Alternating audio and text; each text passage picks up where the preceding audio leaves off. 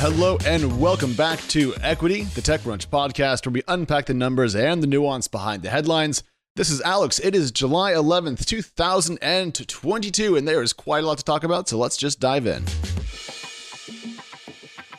Let's kick off with a look at the world of money, and we start as we always do with stocks. Shares are mostly down in Asia and down sharply in Hong Kong after Alibaba and Tencent, two Chinese technology giants, fell after being hit with fines yesterday for running afoul of anti-monopoly rules regarding disclosures of certain purchases. That's according to Reuters.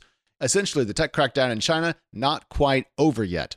Shares are down a little bit less in Europe, though of course there is a war, an energy crisis, and more over there. Not a great time overall for lots of folks.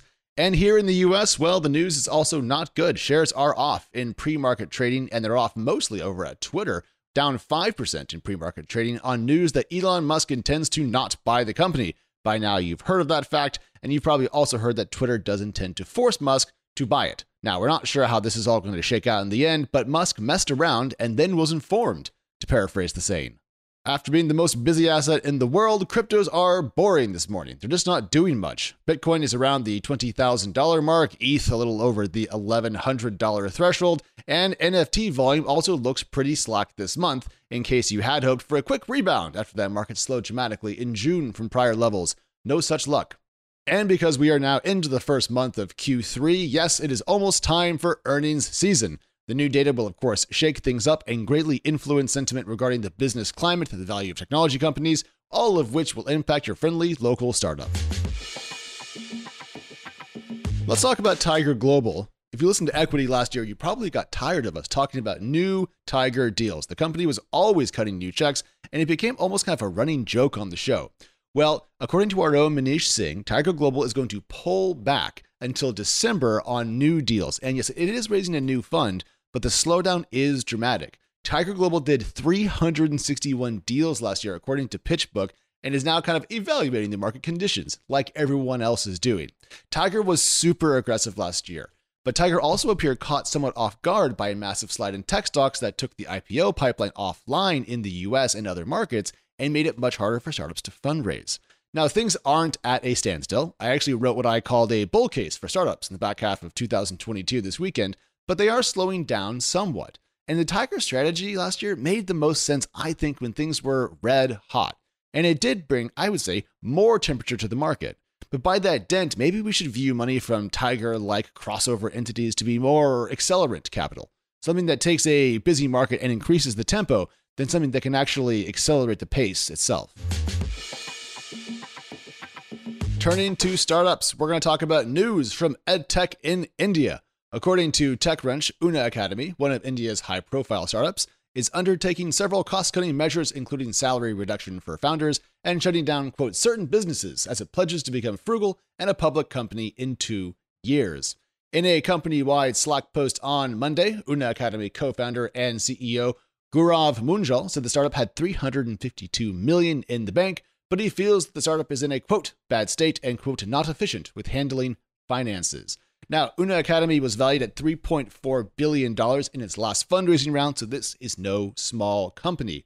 The CEO told employees that, quote, there are a lot of unnecessary expenses. We must cut all of these expenses. We have a strong core business. We must turn profitable ASAP, which stands for, of course, as soon as possible.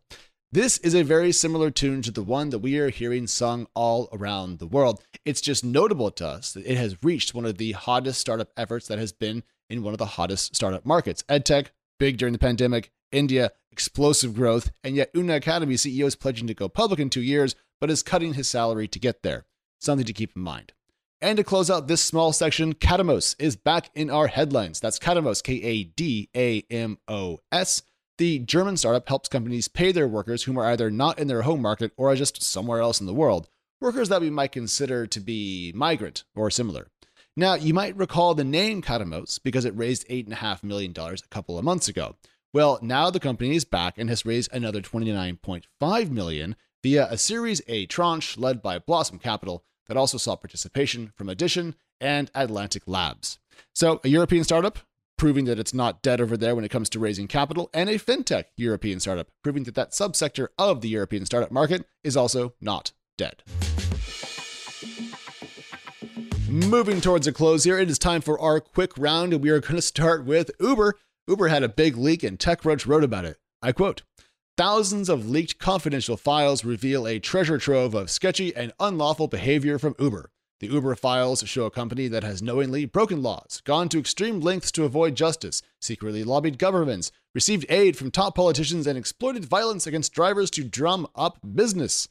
Uber, in a comment, said that under its new leadership, the business operates differently. That's an understatement. Now, technology labor. Southeast Asia is, of course, a big market for tech companies, which means lots of companies building in the Southeast Asian market. And given the drumbeat of layoffs that we have seen from startups around the world, you might think that the talent crunch in the region has softened. Lots of companies, lots of layoffs, ergo, more talent available? No, not a bit of it. TechCrunch cited data from a job platform in the region this weekend, noting the fact that the talent market actually remains very, very tight in that market. I wonder if that applies globally. And speaking of layoffs, Marianne reports for TechCrunch that after raising 21% of venture capital dollars last year, fintech startups are seeing between 10% and 15% of layoffs this year, discounting crypto.